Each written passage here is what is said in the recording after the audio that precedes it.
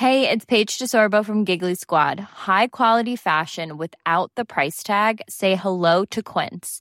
I'm snagging high-end essentials like cozy cashmere sweaters, sleek leather jackets, fine jewelry, and so much more. With Quince being 50 to 80% less than similar brands. And they partner with factories that prioritize safe, ethical, and responsible manufacturing. I love that. Luxury quality within reach. Go to quince.com/style to get free shipping and 365-day returns on your next order. Quince.com/style. This is the Times morning briefing on Thursday, the 10th of December. Boris Johnson's dinner with the European Commission President Ursula von der Leyen aimed at breaking the Brexit trade deadlock has ended without agreement. A Number 10 spokesperson says very large gaps remain, but talks will continue with a firm decision by Sunday on whether a deal can be reached. Mrs von der Leyen has said the two sides are still far apart. Tim Lawton, who is Conservative MP for East Worthing and Shoreham, has told Times Radio there's a risk a deal won't be done by the end of December.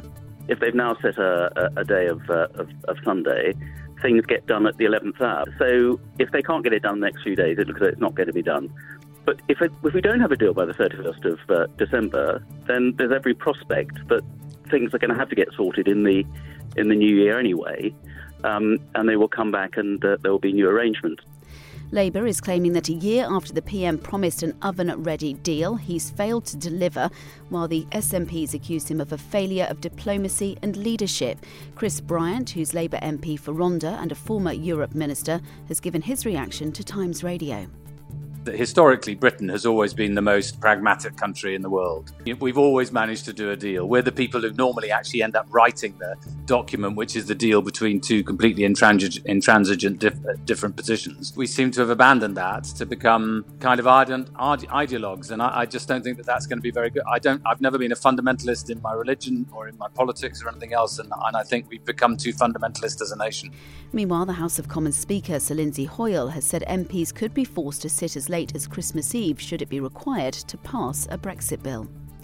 New research shows more than a third of black and ethnic minority workers have been forced to self-isolate during the pandemic, compared to a quarter of white employees. The TUC says that's because they're more likely to work in less COVID-secure places. Half of white workers reported that their employers had carried out a risk assessment, compared with around a third of workers from ethnic minorities. The police watchdog has found England's second largest force failed to record more than 80,000 crimes in a year and closed cases without proper investigation. Inspectors concluded Greater Manchester Police's service to victims of crime is a serious cause of concern. The force says it has robust plans to address the issues. Concerns are being raised about air quality in towns and cities as restrictions on our lives are slowly lifted. The Centre for Cities is urging councils to revisit their pollution reduction plans after the pandemic caused many to delay or even scrap them. Some areas saw air quality improve as industry and commuting came to a stop in the spring, but the think tank's chief executive, Andrew Carter, is worried that trend will be dramatically reversed over the coming months. In many places, air pollution is already back to what it was before the pandemic, and obviously the economy hasn't fully opened. When it does fully open, I think the danger is that the air pollution will be worse than it actually was before the pandemic came along. US federal regulators and more than 45 state prosecutors are suing Facebook, accusing the social media company of taking illegal actions to buy up rivals and stifle competition. Officials are asking the court to consider breaking up the company, which also owns Instagram and WhatsApp. Facebook says the deals under scrutiny were approved by regulators years ago. You can hear more on these stories throughout the day on Times Radio.